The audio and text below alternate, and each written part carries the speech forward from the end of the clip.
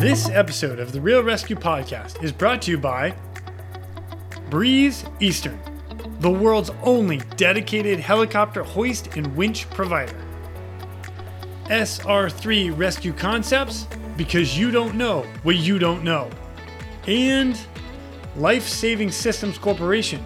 We do our work so you can do yours. Tough gear for tough jobs. Breeze Eastern. They dedicate themselves to our helicopter rescue world. Since the very first helicopter rescue in November of 1945, Breeze Eastern has designed and manufactured superior rescue hoist solutions. While much of the technology and the unique mission requirements have changed over the past 75 years, their commitment to the rescuers, the operators, and those being rescued has not. Contact them today by visiting them at breeze-eastern.com. SR3 Rescue Concepts is a training company that can help with your helicopter training, a standardization and safety check, or maybe just an audit or an FAA refresher. They are here to bring your agency up to date with the most current techniques, rules, regulations, and equipment. The training staff is awesome. With a certified flight instructor pilots, experienced crew members, which I am happy to say that I am one of them, they offer training in rescue, medical, tactical, firefighting, ground operations, and night vision goggle use. SR3 is also partnered with Petzl to assist with personal protective equipment and the highly specific Lazard. SR3 also goes beyond the helicopter world as they provide high-angle rescue training and tactical medicine training. Contact them today at sr3rescueconcepts.com or over on Instagram at sr3_rescue. And Life Saving Systems Corporation. They manufacture the world's toughest helicopter rescue gear. From my favorite harness as a rescueman, the Triton harness, to the rescue baskets, the litters, and of course, the most popular hook in all helicopters, the D-Lock. The team at LSC will cut, bend, sew, weld, and machine these products into existence every day. We do our work so you can do yours. LSC, tough gear for tough jobs. Check them out today at lifesavingsystems.com and follow them on Instagram at Rescue Gear. That's at RESQGEAR.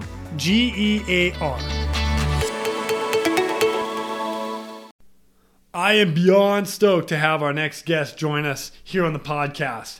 United States Coast Guard rescue swimmer number 587. She is the 6th female rescue swimmer that the U.S. Coast Guard has had, 3rd AST specifically, and the 2nd ever female in the rescue swimmer rate to make E7, Chief Petty Officer. The stories that she has coming to us are amazing. Her drive and dedication are unreal. I love it. So please welcome my friend, Miss Jodi Williams. My name is Jason Quinn. I am United States Coast Guard rescue swimmer number 500. These are my rescues and rescues from those of us that put our lives on the line every day so others may live. This is the Real Rescue Podcast.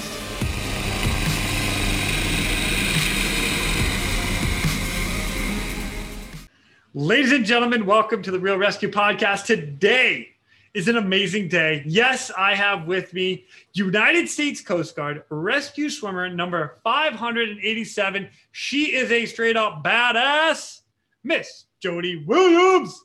What's up, Jodi? Hey, thank you for having me. Absolutely. Thanks for coming on. How are you? I'm good. Yeah. How are you? I'm good. So we were just talking a little bit offline, but you were just smoking some students not too long ago, weren't you? Oh, well, that's the best part of my job is smoking. I think everybody wants to come to the schoolhouse for that reason and that reason alone. just to see it.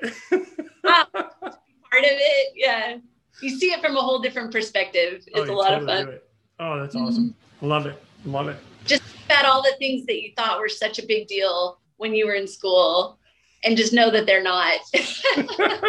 You're like, oh, if you only knew. Yeah, you don't Yeah. even know. Yeah, Oh, they that's give so us funny. a good laugh every day. I love it. Oh gosh, I love it. Well, Jodi, for everybody that's listening out there, please, if you would, introduce yourself, give a little background history about you, and then really how you got into the Coast Guard. Okay. So I'm Jodi Williams, and I from Colorado, Colorado Springs, Colorado. And so Colorado is, nobody knows about the Coast Guard in Colorado. I mean, it's a rarity. So, That's because there's no coast out in Colorado. There's no coast. And so when I heard about the Coast Guard, it sounded like I was going into, I don't know, like the Job Corps or something, just something. I honestly didn't know what I was signing up for at all.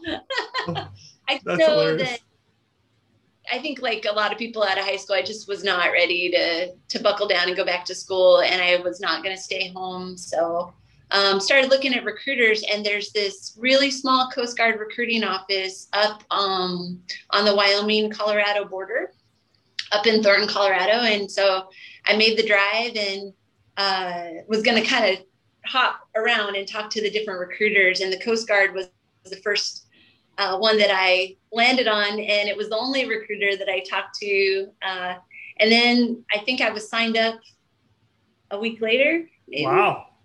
Yeah, I got the whole pamphlet. I got the pamphlet with, the guy driving the boat and, people rescuing turtles. I was like, oh, that's for me. I had been to the ocean, I think, once for a family vacation. So from, an outsider's perspective, if you've never seen the Coast Guard before, it looks just amazing. Just looks so cool, so out there, so different than anything else, any of the other services. And it is. Yeah. So anyway, totally. So I joined the Coast Guard, not knowing what I wanted to do. Got stationed in Tillamook Bay, Oregon, nice. Where I was a fireman. Yeah. And that, I think for being a first tour, I couldn't have hit it right any more than I did. I think being part of big waves, that kind of ocean kind of set me up for success later on. And it was just something I had never encountered, and it was amazing. And small boat station life is good, but I think, I don't know, there's a lot of things when you're young. It's like being in college, you're living in a dorm room essentially with a bunch of other people. Yeah. The barracks. The barracks. Yeah. Living at the barracks. But I knew that I wanted to be an HS. And at that time, hold on really quick. That's a health services technician. It's basically probably like a nurse. Yeah, or like an assistant, in a clinic. Yeah. Yeah. And, I knew I wanted to do some sort of patient care. And that kind of just seemed like the natural job for that. But the school list, I think when I first started looking, was almost 3 years, and then it just closed altogether. Oh, wow. And so I was kind of at a standstill, and someone had suggested to me to become a dental tech, basically a dental assistant, because you get an automatic spot in HS school after 2 years. So it was kind of my route that I could go be an HS. And so I was like, I'll go be a dental tech. So that's what I did. I went to dental school, dental assistant school, and I got sent to Puerto Rico as a dental tech. Oh, that's rough. Yeah, I know, rough life.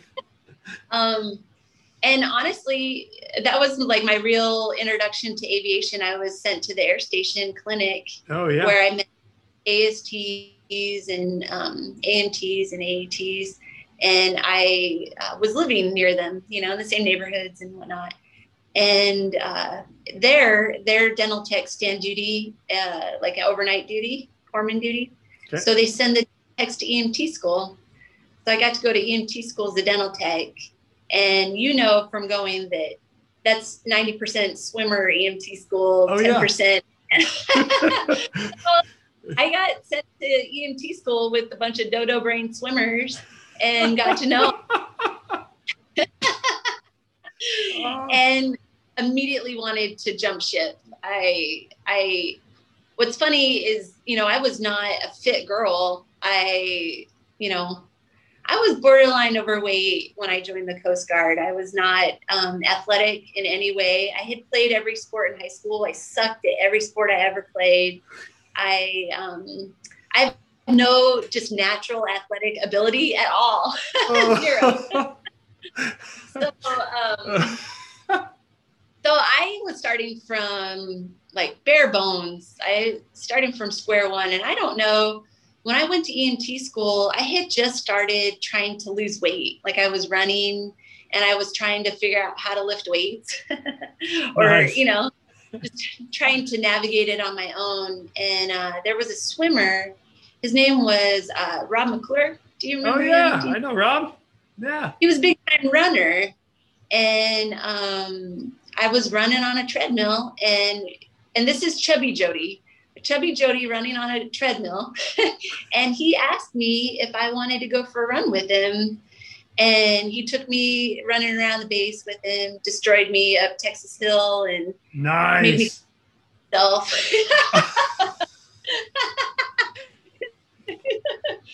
And but him and then a couple of the other swimmers kind of put a little bit of a spark in me, kind of made me think that was something I could do. John Holberg was in my class. Nice. I don't know him personally, but okay.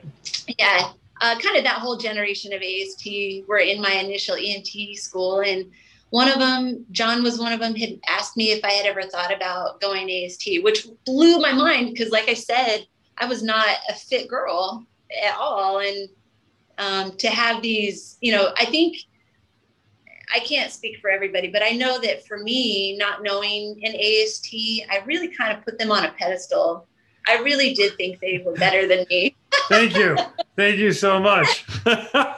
Yeah, we're not. We're just, for the record, we're all, well, we're abnormal, but I mean, we're all a bunch of dodo brains. Yeah, we're just a bunch of guys having a good time with life, doing a job that we love. Yeah, and it's true. And I think that being in EMT school with them for that amount of time and kind of seeing how, like, exactly what you said, they have fun with everything. They weren't stressed out about anything. They had a camaraderie already. I mean, they had only been ASTs for about 5 minutes.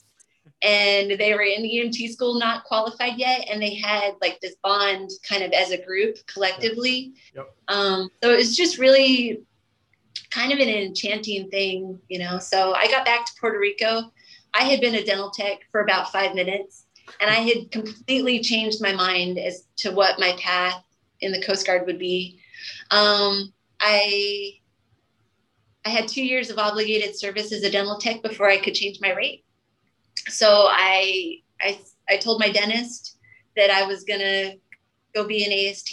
I signed up, took my mechanical comprehension over again on my ASVAB. Nice. So that you gotta make sure you know where the hammer is, because the bigger the job, the bigger the hammer. Yeah. That's a swimmer right there. Come on. 10 pounds of shit in a 5-pound bag. That's what we do. But I did. So I got my name on the list, figured out how to get my name on the list without even knowing if I could swim. I'm from Colorado. I did not grow up in the ocean. I was never on a swim team. I just kind of thought that if you were comfortable in the water, you just kind of knew how to swim. I don't know. I think a lot of ASTs are like that. I think a lot of ASTs teach themselves how to swim to go to school. And so I did. The same day I signed up, I remember I went to the pool. We had it. It's like a little apartment pool on the cliff there in Puerto Rico. Beautiful. But they give you a key. You can buy a key so you can swim at night. And I was embarrassed to go during the day. So I went at night and I just wanted to see how far I could make it. And I had never learned how to put my face in the water, never learned how to kick, never, so I made it about half the length of the pool. And I was like, Jodi, you're an idiot. So wow. I know, it's just crazy how things kind of work out the way they do. I went to work the next day completely defeated. My dentist, really great guy. His name's Stanley Gordon. He picture Chef from South Park. Okay. That was the dentist I worked for. And I remember I came in just completely defeated and I was like, I can't swim. I don't know what I was thinking. I cannot swim. And he's, it's going to be fine. It'll be all right. Blah, blah, blah, blah, blah. But he had a friend. He had a friend that was TAD at our clinic for 2 weeks. It was a captain. Captain Fajardo was his name. And he was friends with my doc. And he happened to be an Olympic swimmer for Canada. What? Yeah. So my dentist that I worked for kind of set me up on a date with this guy at the pool. And every day for 2 weeks, he gave me lessons, taught me how to swim, taught me how to put my face. Are you kidding me? That is awesome. Sign me up. Yes, please. Oh, what? I think the stars just aligned just right. And I really felt like when that happened, I was like, man, this is what I'm supposed to do. It just solidified it. And it's like, all right, yeah, this is what I'm supposed to do. Wow. And I kept it a secret. I didn't tell anybody that I was on that AST list, not one person at the air station or at the clinic, because I just didn't want the naysayers. I didn't want anybody to try to get in my head and make that decision up for me. And so when I came up for orders, I showed up at the air station and they're like, what? But I had trained. I mean, I think those guys at that point, they had kind of seen me work for it without needing them or without asking them. Yeah. I had been working really hard for 2 years to get fit and just trying to figure it out on my own. And so I think at least, I mean, I never really asked them, but I think that kind of went a long way. They really didn't need to push me or motivate me or anything like that. And so they really just needed to teach me, what to do. So I'm going to back up to something you just said there. And I want everybody out there to really digest this. And that is, from the time you were in EMT school, you said you were a little overweight, trying to get into shape. And you trained for 2 years prior to even showing up to the swimmer shop. That's awesome. The dedication in your own mindset going into that is incredible. Because you already have that drive. Awesome. Yeah. Well, it's funny because I didn't know it. I didn't know that I had that drive, and I didn't have the confidence yet to really recognize that. But looking back, especially looking back, I've been around for a while now, and I've seen so many airmen come through, and I've seen so many people that say they want it and they can't work, and for me, I knew they walk out. We had a guy, and I talk about this in the episode when I went to school at the Asterisk, and I watched a guy get right out of the pool, a night pool of all. The night pool is the easiest part of swimmer school. It's night pool. And he got out and he walked into the locker room and he's like, I'm just done. I want to go back to my unit. Yeah, they sent him to a big boat. Like that doesn't compute to me. I don't get that. I think, you don't know what you don't know. I think totally. You have the vision in your head of what to expect, and you prepare accordingly. Yeah. So if you think you're going to go into school and just crush it from day one and you're going to be this monster, you're probably not going to be as prepared as you should be, because you have to be humble and know that you don't have it yet. You're not a swimmer yet. Yep. And I think I knew that going into it. I knew that there was a lot to learn and a lot of training, and I wasn't going to mess around and screw it up for myself, Well, you made it. You went and you did it. I still no. I do not know how I made it through school. I remember I called my mom one day and I was like, man, I'm in way over my head. and she's like, don't you quit. Don't you do it. Go, Mom. She's like, if it's not for you, they're going to tell you and they're going to send you home. And so I just waited for them I waited for them to send me home and they just never did. And then instead you get crows, you get a graduation certificate, and welcome to being a rescue swimmer. Awesome. Mm-hmm. Yeah. Girl, that is freaking amazing. Yeah. 2 years of training on your own to get to the shop for your airman program, which was at that time probably 4 months, because that was about, and then you go to school for 4 months and just get beat beat down, and now you're okay. Oh, but you know what? I tell everybody, I'm like, it's the best job in the Coast Guard. You have to work the hard to get there, but it's the best job in the Coast Guard, hands down. Yeah, I agree. I love it. I still do it. What's that? I still do it. You can't stop me. Are you kidding me? I love to fly. I love to jump out of the helicopter. I don't ever want to stop. I hear you. I could do that part of this job forever. Yeah. I really. It's amazing. All right. So sorry, you said what were you going to say? You tell everybody what? Oh, there's students that come through our program that, they quit or they fail and their heart, their world is kind of broken at that moment. And I always just tell them that, if AST is not for you, that is okay. Like, you're here to figure that out. And if you're not going to stay in AST, you better stay aviation. You better stay aviation, because that is where it's at. You might not be AST material, but you better stay in aviation, because that's where it's at. Nothing against any of the guys that drive boats or get underway. No we love our world. We love our Airedales. That's awesome. All right. So now let me fast forward to a little bit. So you get to your first unit, which is where? Los Angeles. Nice. So Los Angeles, man, that was actually, so that should have been a pretty good unit for you. Or at least I think. Yeah, it was a great unit. It was a great unit, great first unit to go to.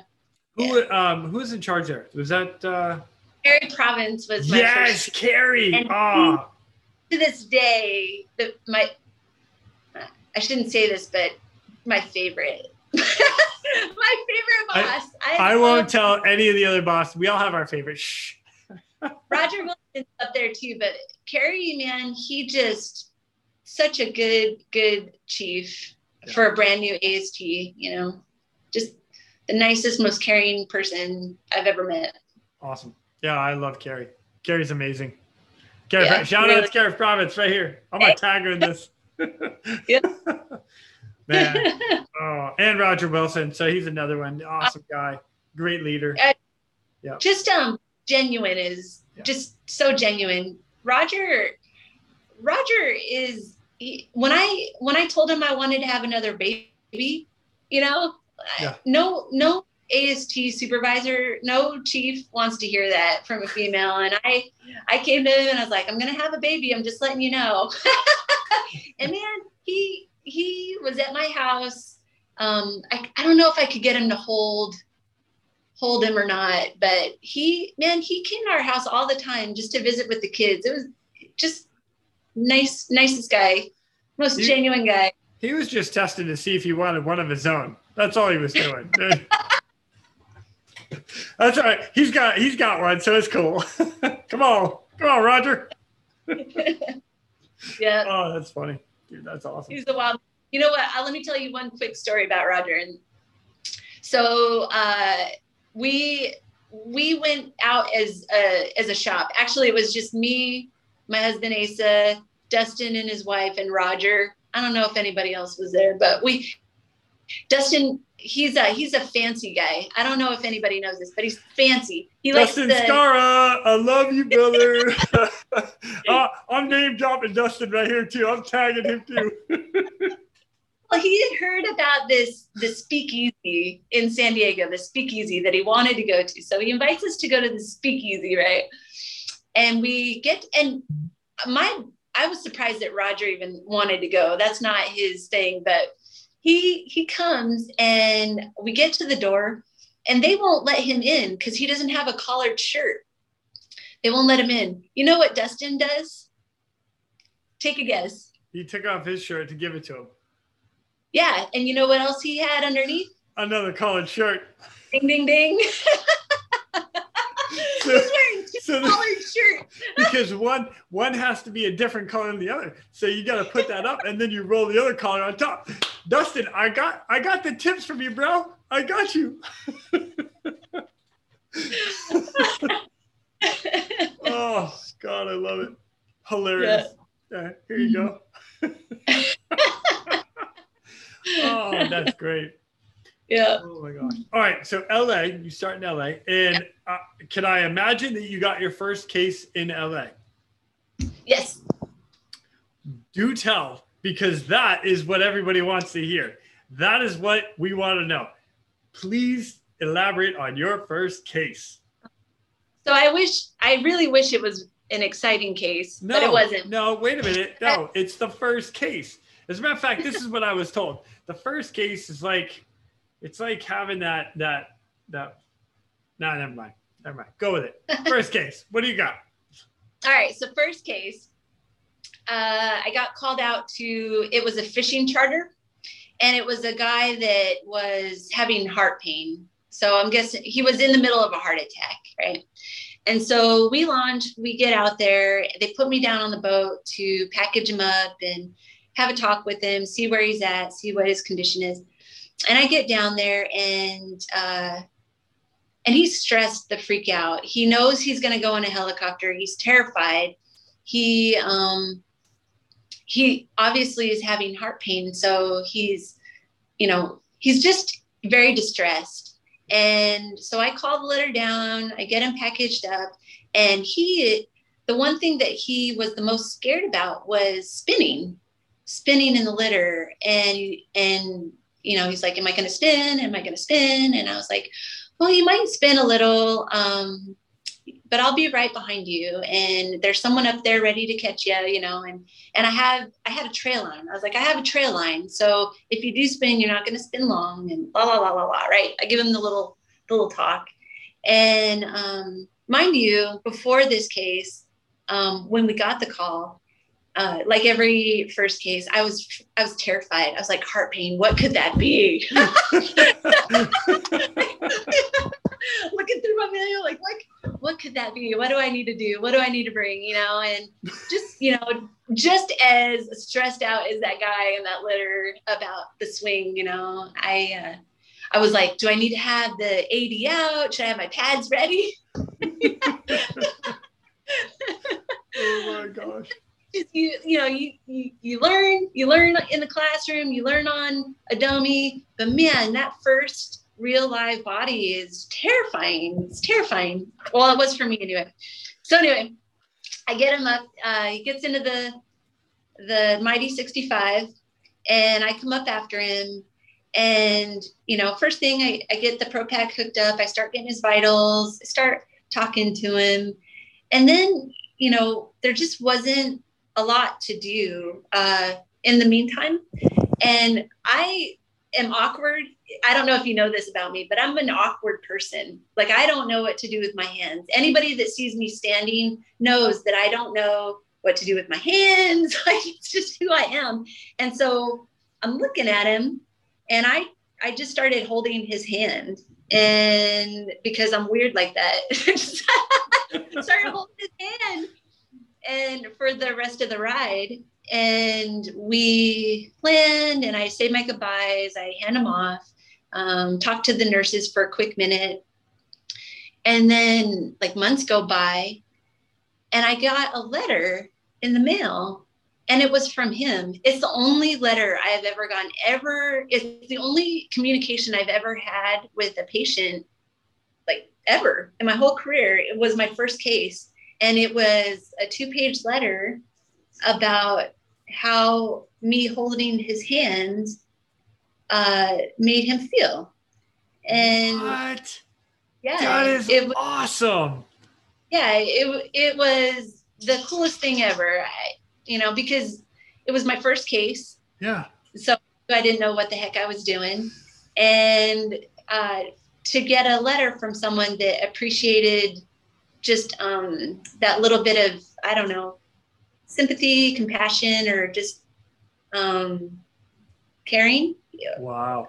I feel like I had done the right thing. And it also, like, looking back, that's one thing that I have always kind of preached to, as an instructor, FEB, as an instructor at the schoolhouse, is just how you need to treat people like people. Like, we get so caught up in the rescue, so caught up in, doing a free fall. Ooh. We get caught up in being the man, and we kind of let everything else fall by the wayside, like to communicate with our patients and just to talk to them and be a caring individual. So that really stuck with me. And it's something that I've always tried to,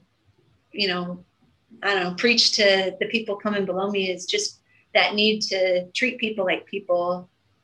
That is awesome. We're like golden retrievers. We just retrieve, we retrieve, and we practice all the time on how to retrieve stuff. Yeah. But we just don't put a lot of, time into what comes after that. Right.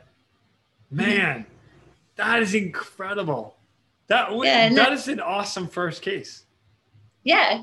I'm surprised you didn't write him a letter back saying, "Thank you for holding my hand," because I was scared to death. Scared? You were scared. I was scared.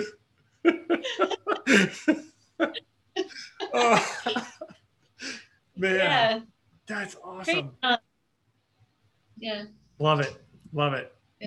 All right. So now I'm going to keep moving forward a little bit, because your next unit was Kodiak, Alaska. Is that right? Yeah. Yeah, okay. It was. So Kodiak, this is where I'm going to bring up the fact that I've Google searched your name, because this is what we do. All right. Mm-hmm. And it's convenient because you're actually written in 2 separate books that I found off, like, just Amazon. I can't believe that. I didn't even know that. Well, it's funny because, as like I said, we talked offline a little bit, but I didn't know I was in this book either. So you and I are in the same book, which was kind of exciting to find my name. I'm like, oh shit, I'm in the book. So let me go. I'll sign your book if you sign mine. I'm in. You know how much it's going to be worth? The same amount as the book. Oh my gosh.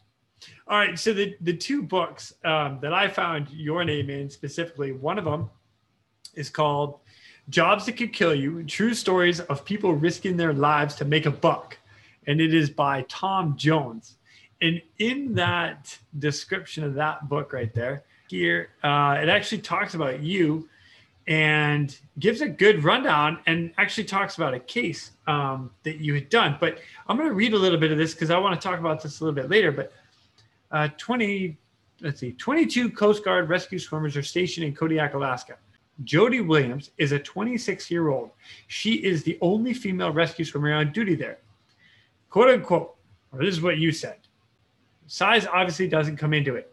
I can't say that I would be just as good handling someone that's 200 plus pounds as the guy next to me, but I know I can do it. I can handle myself. I know my techniques and what works for me. That is awesome, by the way.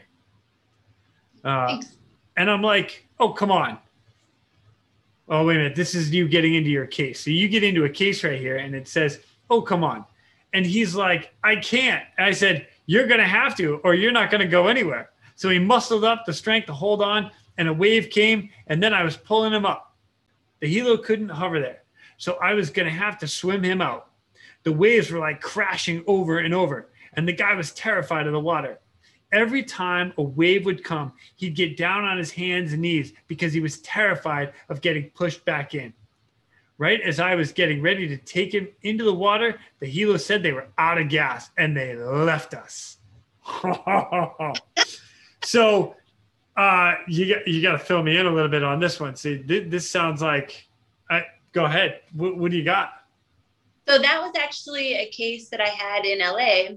It was in the Channel Islands. Santa Barbara Island was the where they were, and it basically, a storm had come through. There were 3 people on the boat, and they were anchored for the night.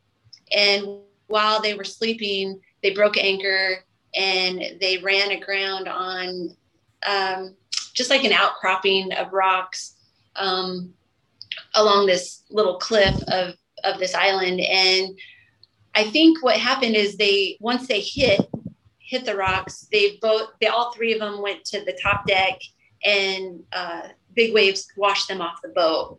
So they all left the boat.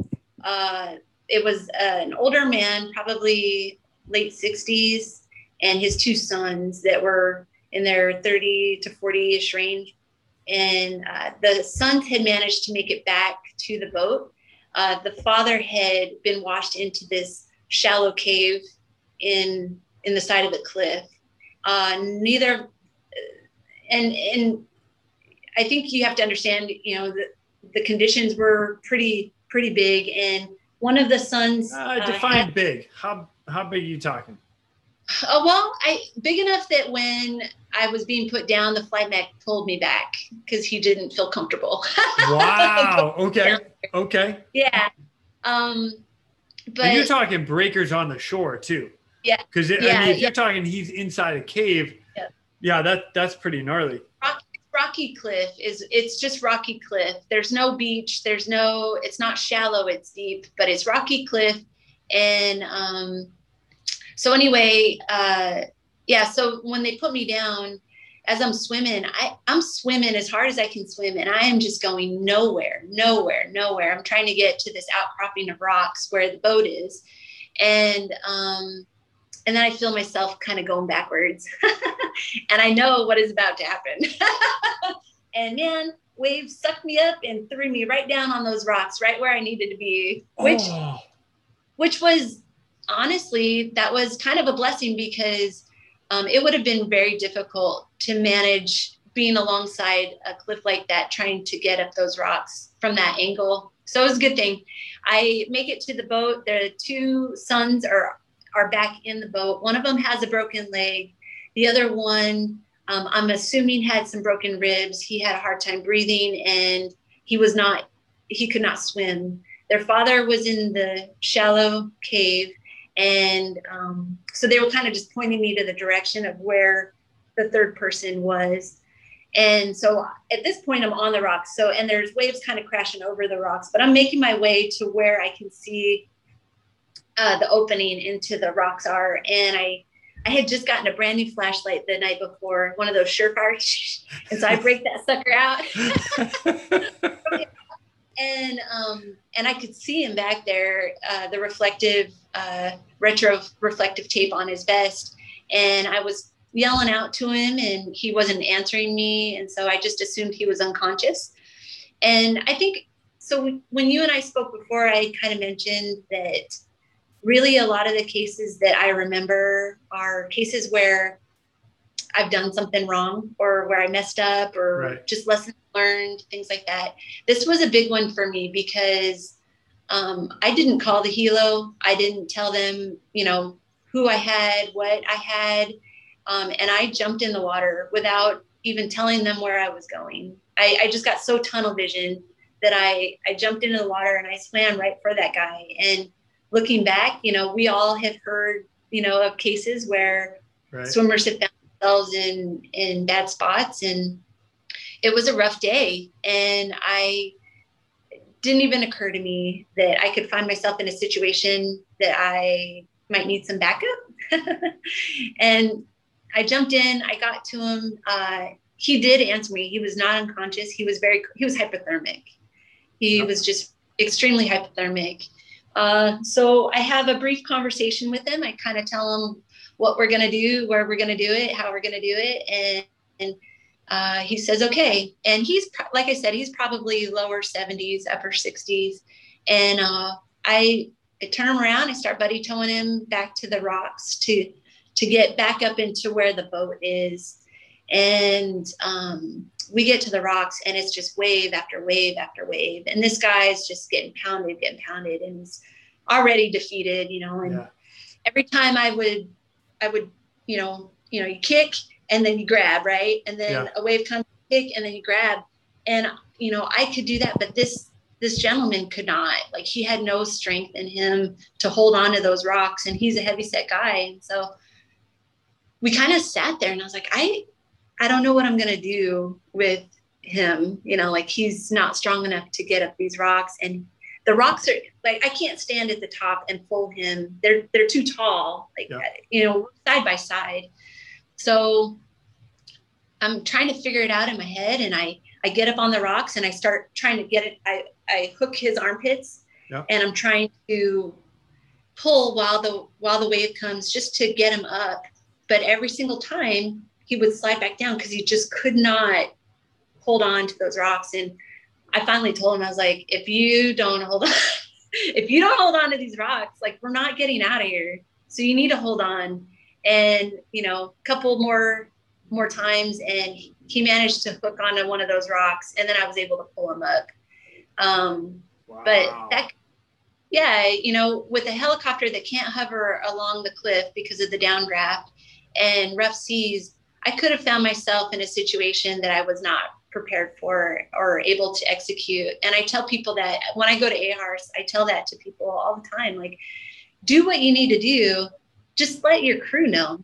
Right. Let your crew know so that they can start working out, your exit plan or your strategy, or, at least aware of the fact that you will need assistance, or, but anyway, so we made it up the rocks. And at this point, the tide is coming up. So the boat had already run aground, tide's coming up a little bit. And those waves that were kind of crashing at the front of the rocks when I arrived are just crashing over. And so every time we take a step, and he's an older man, and he was so scared of getting washed off those rocks again that he would just drop to his knees and grip onto those rocks. And so I finally get him back to the boat. And at that point, that's actually when the helo had to return to base.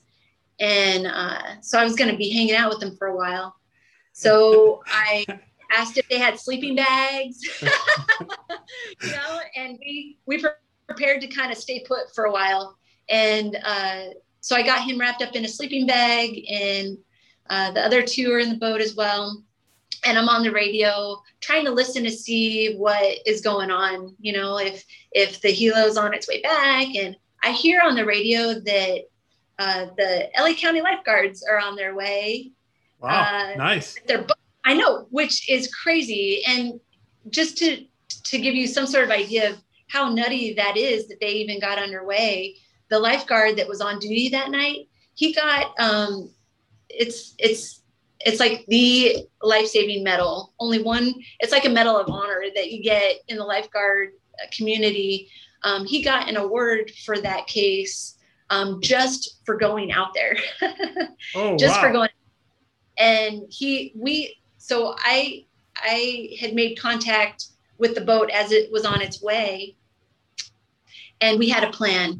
He was going to swim to the rocks, and we were just going to take turns swimming the survivors to the boat and taking the boat back, because at the time we didn't have a helo overhead. Yeah. So he lets me know that he's getting in the water, and he starts making his way over to us. And I don't hear anything. And then he's on the rocks, and I know exactly what happened. He got sucked up. You look at him, you're kind of like laughing at me, like, I just did that. I should have told you, my bad. Yeah. But he said, there's no way we're pulling these survivors off of these rocks. And you looked at him like, yeah, tell me something I don't know. Yeah. So now it's, me, the lifeguard, and the 3 survivors, and we're like, and he said, he's like, I'm surprised that I made it. He's like, I thought I was going to get sucked underneath and die. Like, he was terrified. And so our plan was just to wait for the helo to get back, and then all would be right with the world again. And little did I know that San Diego was on their way with the 60. Nice. Yeah. And the swimmer on board was John Lindborn. Nice. Oh, fantastic. John is an amazing guy. Let's shout out to John Lindbergh. Man, yeah. Awesome. And they had been, so kind of off in a distance, they had been filming or watching me and this lifeguard try to finagle, a plan of getting the survivors off the rocks. And we were just getting pounded by waves. And so they decided that they're going to come in, and the mighty 60 can hover. Yeah. They don't, downdraft is not a thing for them. So they came down, and, where I might have thought that they'd lower the basket because there's already a swimmer on scene, I see fins come out the door. Like, darn it. Okay. Yeah. John Lindborn comes down. But you're not telling me that you saved me, okay? You were coming down to assist me. That's all there is to it. I get the rescue, you get the assist. Absolutely not. He was not going to do that, but he wanted some of the action, which I would too. He came down, we got everybody in the basket, we hoisted the lifeguard, put him back on his boat, and then we made our way back the next day. So, yeah, that was it. What a great story. Man. Yeah. Pretty nutty. But I learned a lot. Yeah. Because I think ASTs just kind of always think they have to rescue, and I was prepared, and this is another thing I say at AHARS every time I've been, is I was dead set on pulling that guy off those rocks and swimming him to that boat. Like, I could have killed him because I was so focused on rescuing this guy and getting him to safety that it didn't, the fact that of course the helo's coming back. Yeah. Why I felt like I needed to pull him off these rocks and swim him to the boat. All I can say is I was new, and I had just never really, it takes a while to learn how to be a professional. You don't come out of the gates being a professional. You become a professional by having these kinds of cases and kind of being humbled by them. Yeah. But yeah, I was dead set. I was prepared to just kill us both. Bound and determined. Oh, Jodi, that is awesome. God, girl, what? That's awesome. I love it. Yeah. It was a good case. Especially for a newbie. Oh, I'm just, I can see it. I can see the whole thing play out. That's well done. Oh, by the way, the flashlight that I had got. Did you lose it? It wasn't waterproof. It was a one-time use. Really handy that one time. Oh, I'm glad it worked. Oh, that's hilarious. Nice. Mm-hmm. All right. I do. All right. So now let's move back up to Kodiak. So again, I didn't know that case was down in LA, or I would have asked that a minute ago, but the book kind of makes it sound like it's in Kodiak. So yeah, kind of interesting. Yeah. That's okay. Again, you didn't know you were in the book, so it happens. So there's another, actually, so I do want to read this little part of this because this is out of this in particular book. And this book is called Rescue Warriors, the U.S. Coast Guard, America's Forgotten Heroes. And this is by David, I'm sorry if I pronounce his name wrong, but Helvarg, something like that, Helvarg. Anyway, so in the book, it specifically talks to you. And when I told you, like, I was reading this and all of a sudden I read my name and your name. And I was like, hey, I'm in a book that she's in. You're like, we're what? Together? I didn't know that. That's awesome. So I'm totally pumped that I get to share a book with you. This is great. So, but seeing that I'm talking to you and I want to hear all about you, this in particular, like shout out to Jodi Williams right here. Will Milam had a case up here and he was talking about just being in Kodiak as he's a 41-year-old and he's one of the oldest men of 19 men in Kodiak swimmer shop. And he says, actually, there's 18 men and Jodi Williams, who showed her toughness by reporting back to duty 2 weeks after giving birth. She had prepared this by doing 8-mile runs while 8 months pregnant. What? You're doing 8 miles run, 8 months pregnant? That's awesome. So was that Will Milam that said that? Yeah, it's more of a guess, but I would imagine so. Yeah, sounds like Will. He does have the hat embellishing a little. Will Milam embellish? No, I can't wait to have him on here too, because I'm going to pick on him about it. No, so I did not go back to standing duty 2 weeks after giving birth. I think what he's saying is, after I got back to work, it took me about 2 weeks to get back to standing duty. Wow. So just to clarify, I took my standard maternity leave. I didn't, jump out of the hospital bed and start standing duty. Start banging out push-ups. I said, what?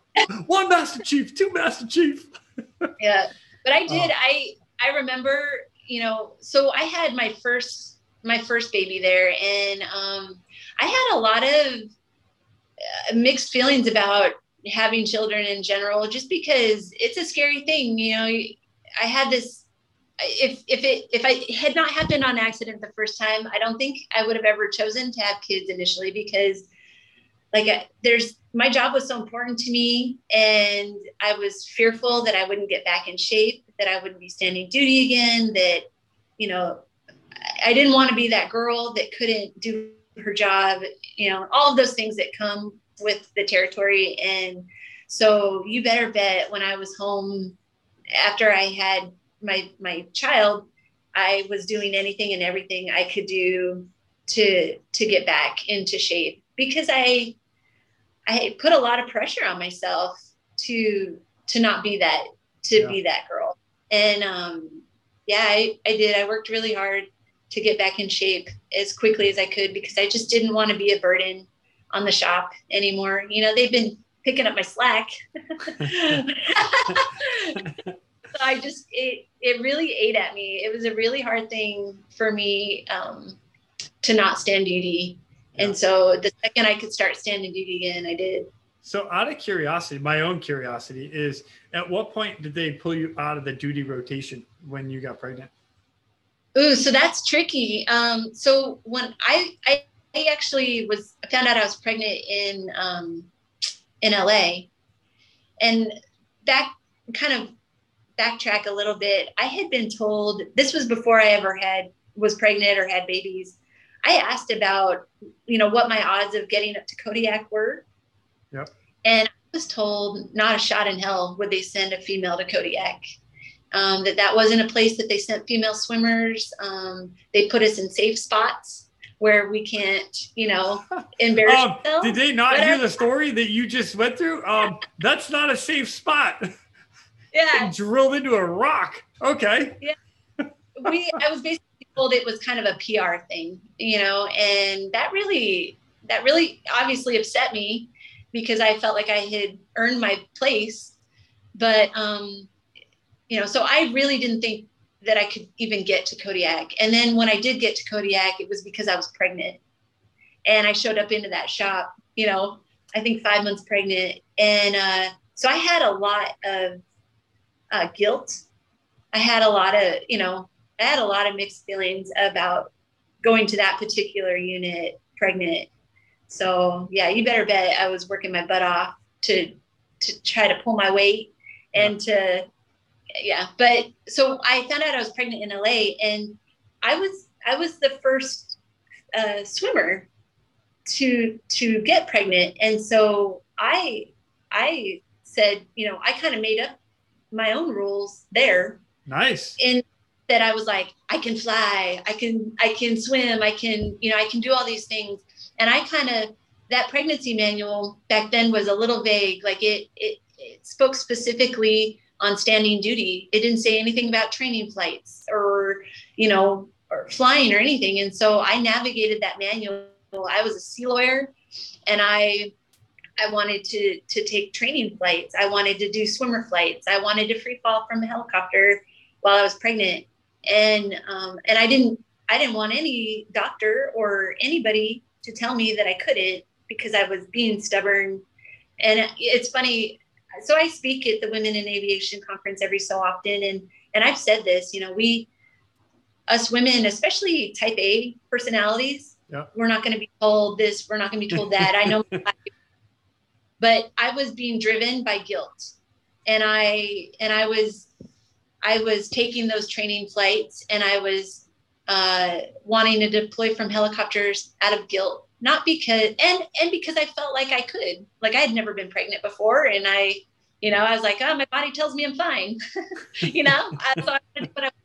And so I flew up to my third, once I hit my third trimester with my first. When I got to Kodiak, the flight surgeon there wasn't as willing to allow me to continue my same training flights and whatnot. And he did not see the pregnancy manual the same way I did. So there might have been a little head butting on that one. Or let's see, we don't see quite the same. I'm reading it this way.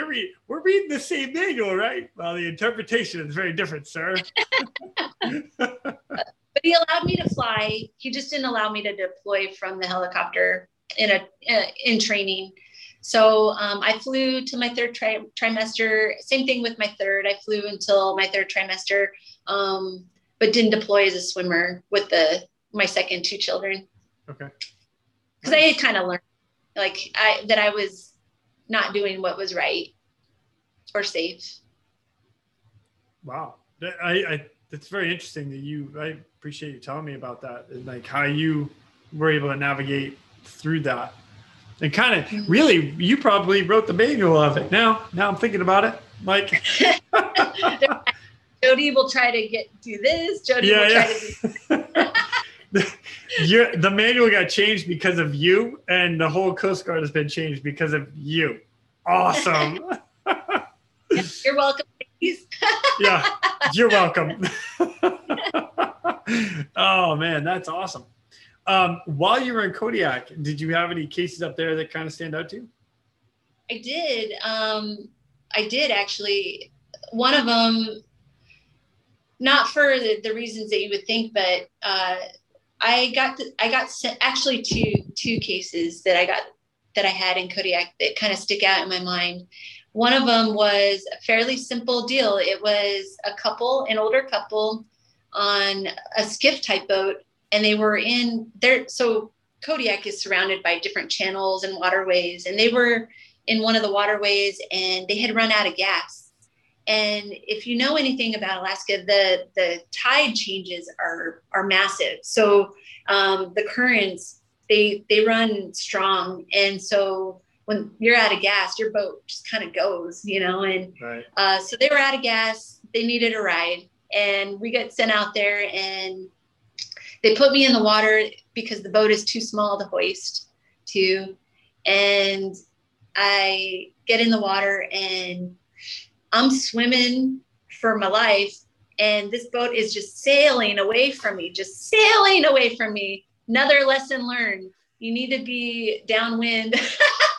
Downwind, down current, down river. Down the river. And so anyway, I'm swimming, and I'm being stubborn. So there's a mech. His name was Bubba Ray. I don't remember what his real name is, but that is what everybody called him, was Bubba. And Bubba, he had lowered the hook.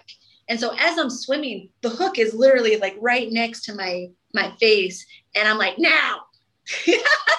And he's following me with the hook as I'm swimming. Just following me like, hey. And I finally gave up, hooked up. It takes me downriver of this boat, and I get on the boat, and they have no flotation, and they're an older couple, and the water's cold. It's winter, and I have to pull them off the boat to put them in a basket. So they're very nervous, obviously, to go into the water. Sorry, I think dogs. Oh, good. Anyway, so I'm telling them how it's got to go. And I just know that the second I put them in the water, they're going to panic. And so I take the wife first, and they're, just to give you an idea, they're probably in their low 70s as well. They're an older couple. Yeah. And I put her in the water, and she's a heavyset woman, but man, she wrapped me up like an octopus. She was all over me. And of course, my mind went right to A school. Yeah. And I thought jamming my thumb up into her, right under her chin. And I stopped myself because she's an old lady and she is terrified. And the last thing I should do is jam my thumb into a pressure point. So I just got on my back and I let her hold on, and I just swam. I just kicked backwards to the basket and put her in the basket. And then attempted to swim for the boat that was long gone to get her husband. And there's that hook sitting right by your head. Come on in, Bubba. So I make it to the boat, and I pull the gentleman into the water, and he's wearing gloves. Didn't really strike me as anything abnormal, but he has severe arthritis and he gets a lot of pain from the cold. And so pulling him into that water was like electricity in his hands, and he was panicked as all get up. And kind of the same thing. I think he remained calm until the rotor wash, till I got to the rotor wash, and he lost his mind. And it's so funny. A lot of the students that we have, they think that we exaggerate when we're acting like crazy people, getting put into the basket or whatnot, but he really did. And for good reason. Yeah. That water is so dang cold, and he's in a lot of pain. And he got into that basket and he felt like he was sinking, the bales, the way that the basket floats, he really thought he was sinking, and he was panicking, and pull him up. And then I get up into the helicopter. This is why I remember this case so well. I get into the helicopter. I ask them both, are you okay? I get them blankets. Second I get them blankets, you know what they do? They start making out. What? Oh my, you can't make this up. You can't. It was the coolest thing I've ever seen. They just wrapped each other up and just started kissing. And I was like, that is awesome. They were so happy to be alive, so happy for the other one to be alive. And yeah, man, they just went at it. Wow. Oh, Jodi, that's awesome. Isn't that great? Isn't that great? Like yeah. That happy ending where, Oh, yeah. Yeah, wow. I love it. I think the emotions. And just the appreciation for, they really thought, the situation was pretty benign, they really just needed a ride home, but man, they really felt like they were in the clutches, and yeah, so very happy to be alive. It's pretty great feeling. That is awesome. Oh, I love it. Oh. Yeah. I got to tell you, I've never had that. That is not something that I've ever experienced. When you start looking over, you're like, hey, good job. Just make it out. Save the moment. I've told you that, like, I'm an awkward person and I do awkward things and I'm a weirdo, but I've had some just weird, just interesting cases like that, just where, like, things that you don't expect like that, Yeah. I had a case where, I think I might have told you about this, when we were offshore. We were doing a fisheries patrol a good couple miles offshore. And I looked down and there was a guy on a surfboard laying on a surfboard out there. And yeah, and I called it out. I was like, there's a guy on a surfboard out here. And we come down into a harbor, and he was on a skiff that had flipped over. And I went into the water and I swam over to him, and I asked him how long he had been out there. He'd been out there for 3 days. What? For 3 days, laying on this boat, waiting to be rescued. And I was like, oh my gosh, I'm so glad we found you. And we hoisted him, and, you know, he was hypothermic, obviously, severely shaking. And I pulled off my helmet just to kind of aid a little bit, pulled off my helmet, and he stopped shaking for half a second, looks at me, and he's like, "You're a girl?" He's like, "What? You're a girl?" He told me I was an angel. Again, you're welcome. Oh, yeah. Jodi, that's awesome. Yeah. Crazy. I love it. I love what we do. I love these stories. Jodi, yeah, this is awesome. All right, pretty so cool. I don't want to keep you too much longer. So I want to touch on one thing which I thought was very interesting between you and I. So because there's not much of a visual for everybody right now because this is all audio. I personally am 6'4". I'm 207 pounds ish. Let's see, I can throw all my numbers for squats and bench press, but I like to think I'm kind of a strong guy. Until except for overhead squats, I'm not very good at. And until like 2 months ago, my wife could overhead squat more than I could. But I got her now. All right. So I want to talk technique a little bit. Without giving numbers, because I know girls, I'm not going to ask your weight and height and all jazz and whatever. All right. So give everybody a perspective. Like I said, I'm 6'4". How tall are you? I'm 5'7". All right. So give me your 100 pounds. I wasn't even going to ask that.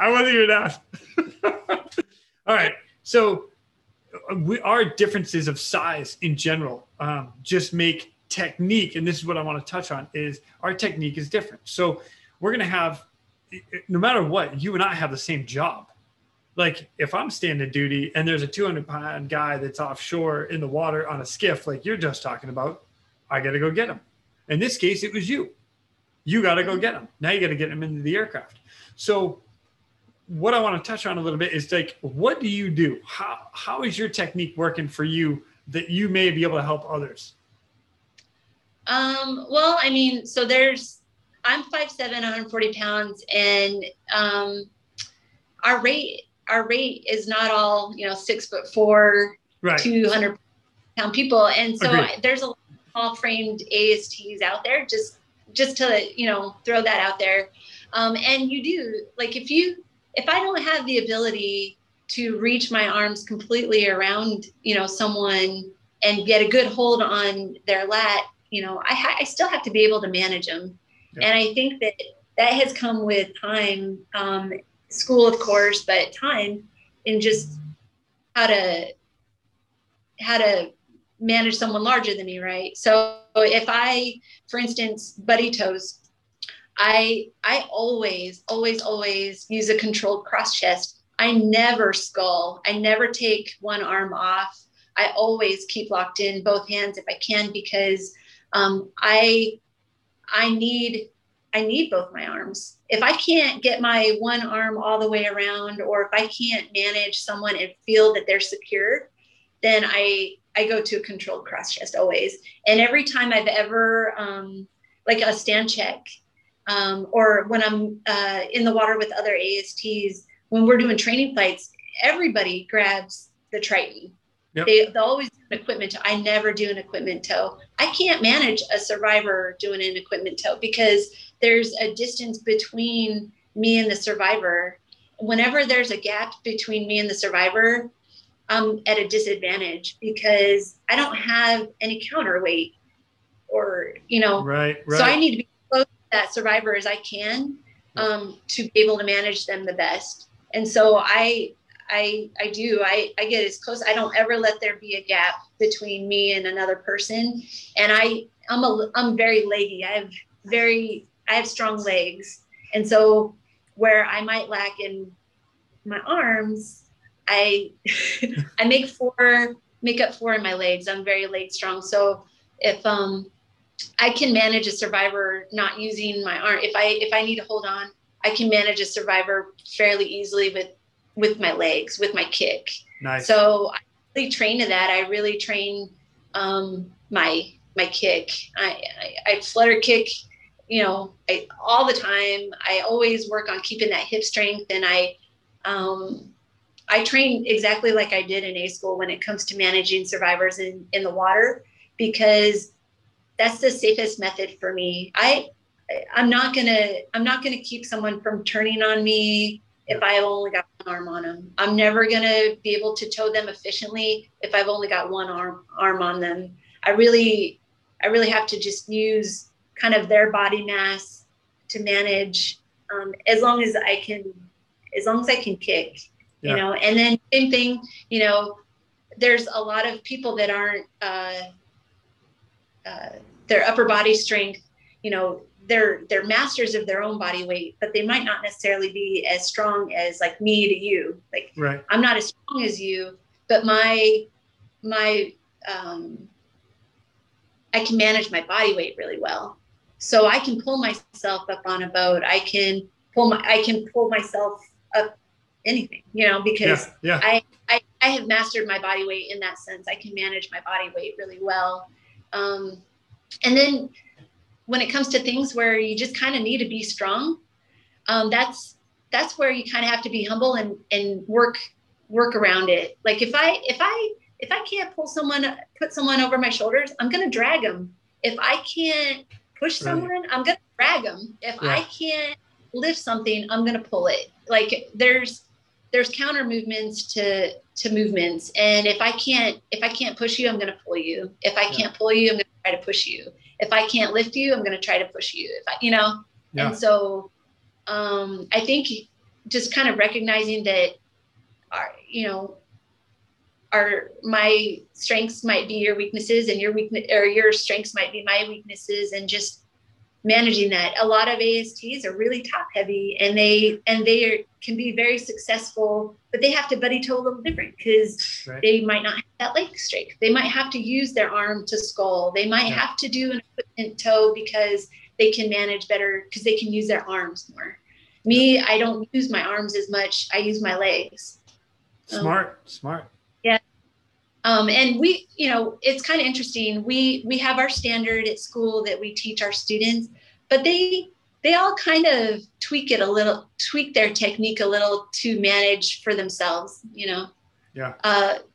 You tall guys struggle in a lot of areas where, your lever specifically is sitting in the back of the 65. That's always a struggle for me. Whatever, Jodi. You have your own challenges just with your long levers, like you probably manage things differently than someone that's closer to the ground, Yeah, totally agree. There are differences that I do, depending on what it is, but yeah, it's, you have to, you're spot on. You have to take advantage of your technique and your body weight to be able to do whatever you're going to be able to do, and like work smarter, not harder. Oh, totally. We have tools. We have things that we can use to benefit us. We have devices. We have, we have a hoist hook. Yeah. We have a helicopter. We have a helicopter. Yeah, you don't have to swim after that boat after it's been like it's 1,000 meters in front of you. You're like, oh, do I have to swim that far? No, you got a helicopter ready for pickup, emergency, come get me, whatever you want to do. So bring me over. Can I radio? I call it critically thinking. Brilliant. Sir, ma'am, may I get a ride, please? Hey, whatever works. You know what? I'm all in, and I've used that. It's a great technique to use, and that is, and you hear swimmers all the time talking about they've swam to shore and back out through breakers and to shore and back out through breakers. You've got a helicopter. Pick them up and then sling load them over. You don't have to come all the way to the cabin. You just come 5 feet off the water, sling load them in, drop them off at the beach, and then go back out. You never actually come off the hook. It's, hey. There's a lot of like different scenarios call for different things. And I definitely think that no matter what your body type is, like you as a swimmer, you owe it to whoever it is that you're going out to be as physically fit as you can. Yeah. That you owe that. That's why you're there. That's why you're employed where you're employed. And that is a tool that you have, as well as any other tool, is your strength and your brains. Right. So you should work to keep it strong and keep it fit and healthy, so that you can manage, because, you know, in some scenarios that's required. Like if a helicopter can't get near a cliff, you're going to swim. If a helicopter can't get near a boat, you're going to swim. Yeah. If they can't get to that boat, you're going to have to figure out how to get your butt up onto that boat. Right. Right. So welcome to CrossFit. There's your muscle up. Can't do it. You better figure it out pretty darn quick. Give it a little kick, boop, and now you got to get on the boat. Yeah. Yes. Yeah. And there are a lot of swimmers, you know, we can pick on each other because we can. And this is all the swimmers, you know, like you said in the beginning, you work with a bunch of knuckleheads. I'm paraphrasing. But at the same, yeah. But at the same time, you know what? I will say that we collectively, our group that I've worked with are really, we have such ingenuity and we make things happen when the odds are against us. Like that, and that's all of us. You're like, oh, you know what? Maybe if I do this, and now all of a sudden you're thinking way outside the box. Whether it's climbing the mountain this way, whether it's being dropped off above, or you know, there are so many different scenarios and cases. And you and I had talked to actually one of the guys that had used a fire hose to climb down an area.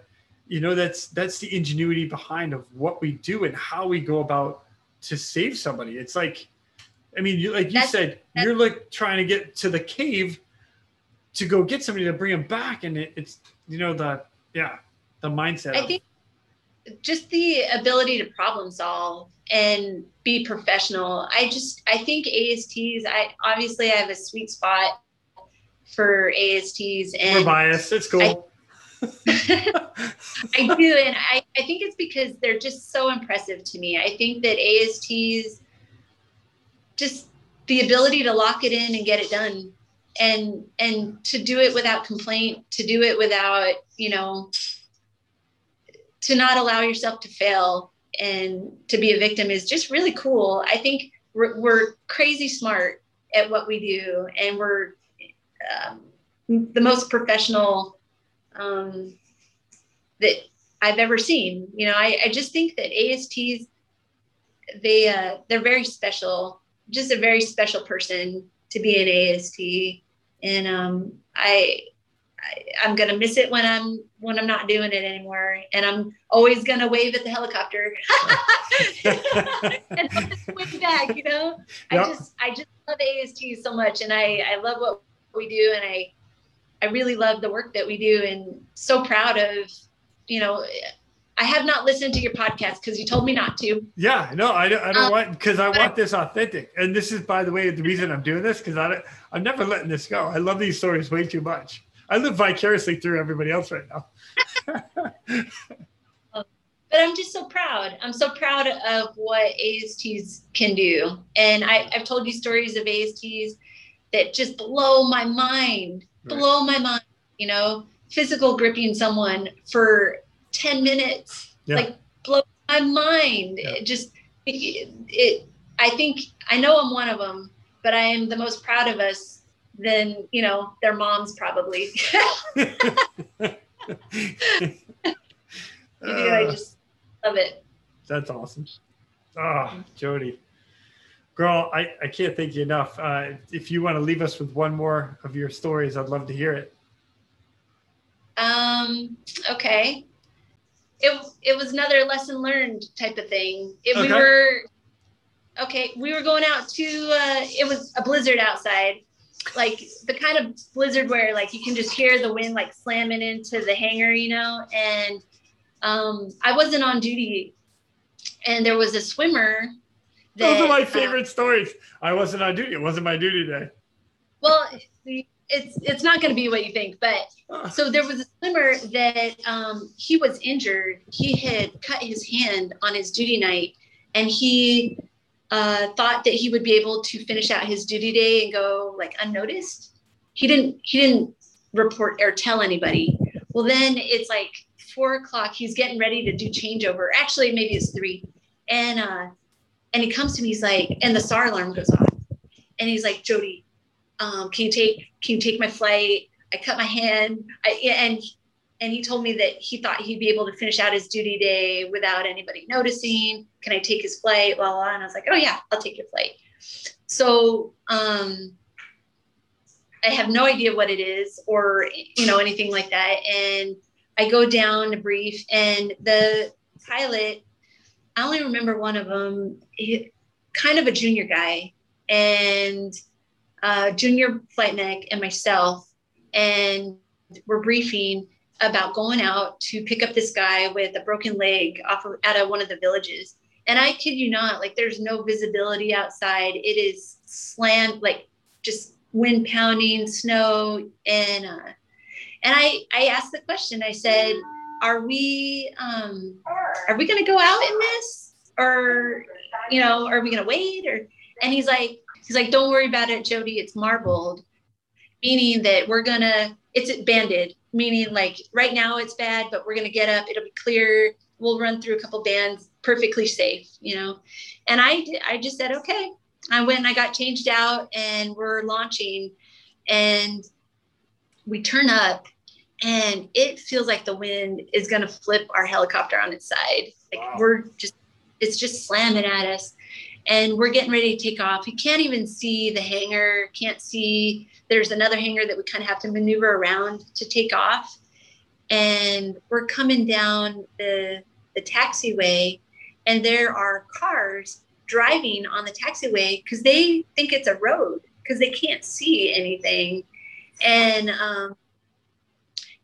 and we're getting ready to take off.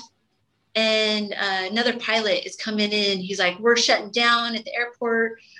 We're going to need a tow back to the air station because we can't find the air station. We don't know where it is. Like, we can't see anything, this and that. And this pilot still wants to take off for this guy that has a broken leg in a village. And I'm still like, okay, you know? And then so finally ops calls, and he's like, you need to shut down. And we shut down on the taxiway, and they had to tow us all the way back to the hangar because we couldn't even navigate back to the hangar. And I go inside, and I immediately get called into my chief's office, and he ripped me a new one. And he said, what the hell are you thinking? You're not a baby swimmer anymore. You need to stick up for yourself. You should not have even taxied out there. You need to teach these guys, you know, what's right and what's wrong. And you launching on a broken leg in the middle of a blizzard, you can get yourself killed. You're going to get yourself killed. And man, that was a case to remember. Wow. Great lessons. Great. You know what? I'm going to give props to your chief right there too. Because you're right. Yeah. When you pass that junior spot, you are the person that's got to give that. And I remember the transition for me as well. Like I remember that distinctly. Like, oh, I'm the guy they're looking at right now. Mm-hmm. So. Yeah, it was an eye opener for sure. Lesson learned, and it was a case that we just didn't execute. We just didn't go. Perfect. I don't know. Yeah. Nothing wrong with that. There's absolutely nothing wrong with that. And I emphasize that to everybody that's listening. If you're in doubt, be patient. Your emergency or their emergency is not your emergency. Don't make yourself an emergency. Yeah, it's just kind of interesting. Just something that stuck out of my head that I wanted. Yeah. Anyway. Jodi, thank you so much for coming on and sharing your stories, your experience. It's been an amazing time. I love telling these stories. So thank you for sharing. Oh, good. Well, thanks for having me. I appreciate it. Anytime. Love it. I look forward to when we get to hang out and kick back a brew. So yeah, I'm here. Awesome. You're not. I'll be there someday, one of these days. Awesome. All right. And with that, ladies and gentlemen, we are out of here. Thank you for tuning in. We hope you enjoyed this episode of the Real Rescue Podcast. Please take a minute and, like my daughters like to tell me, like and subscribe. Oh yeah. I'm pulling chocks and taking off. But before I go, if anyone out there has a rescue story that they would be willing to share, I would be humbled and honored to have you as a guest. Or if you have any questions about any of the rescues or anything else that we talk about here on this podcast, send me an email, therealresq@gmail.com. That's therealresq@gmail.com. You can also check us out on our Facebook and Instagram page at The Real Rescue. That's at therealresq. I also want to give a special thank you to all of you staying on the watch today. Always remember that when that SAR alarm goes off, those in distress are praying for a miracle. They are going to get you. Until next time, fly safe and swim hard.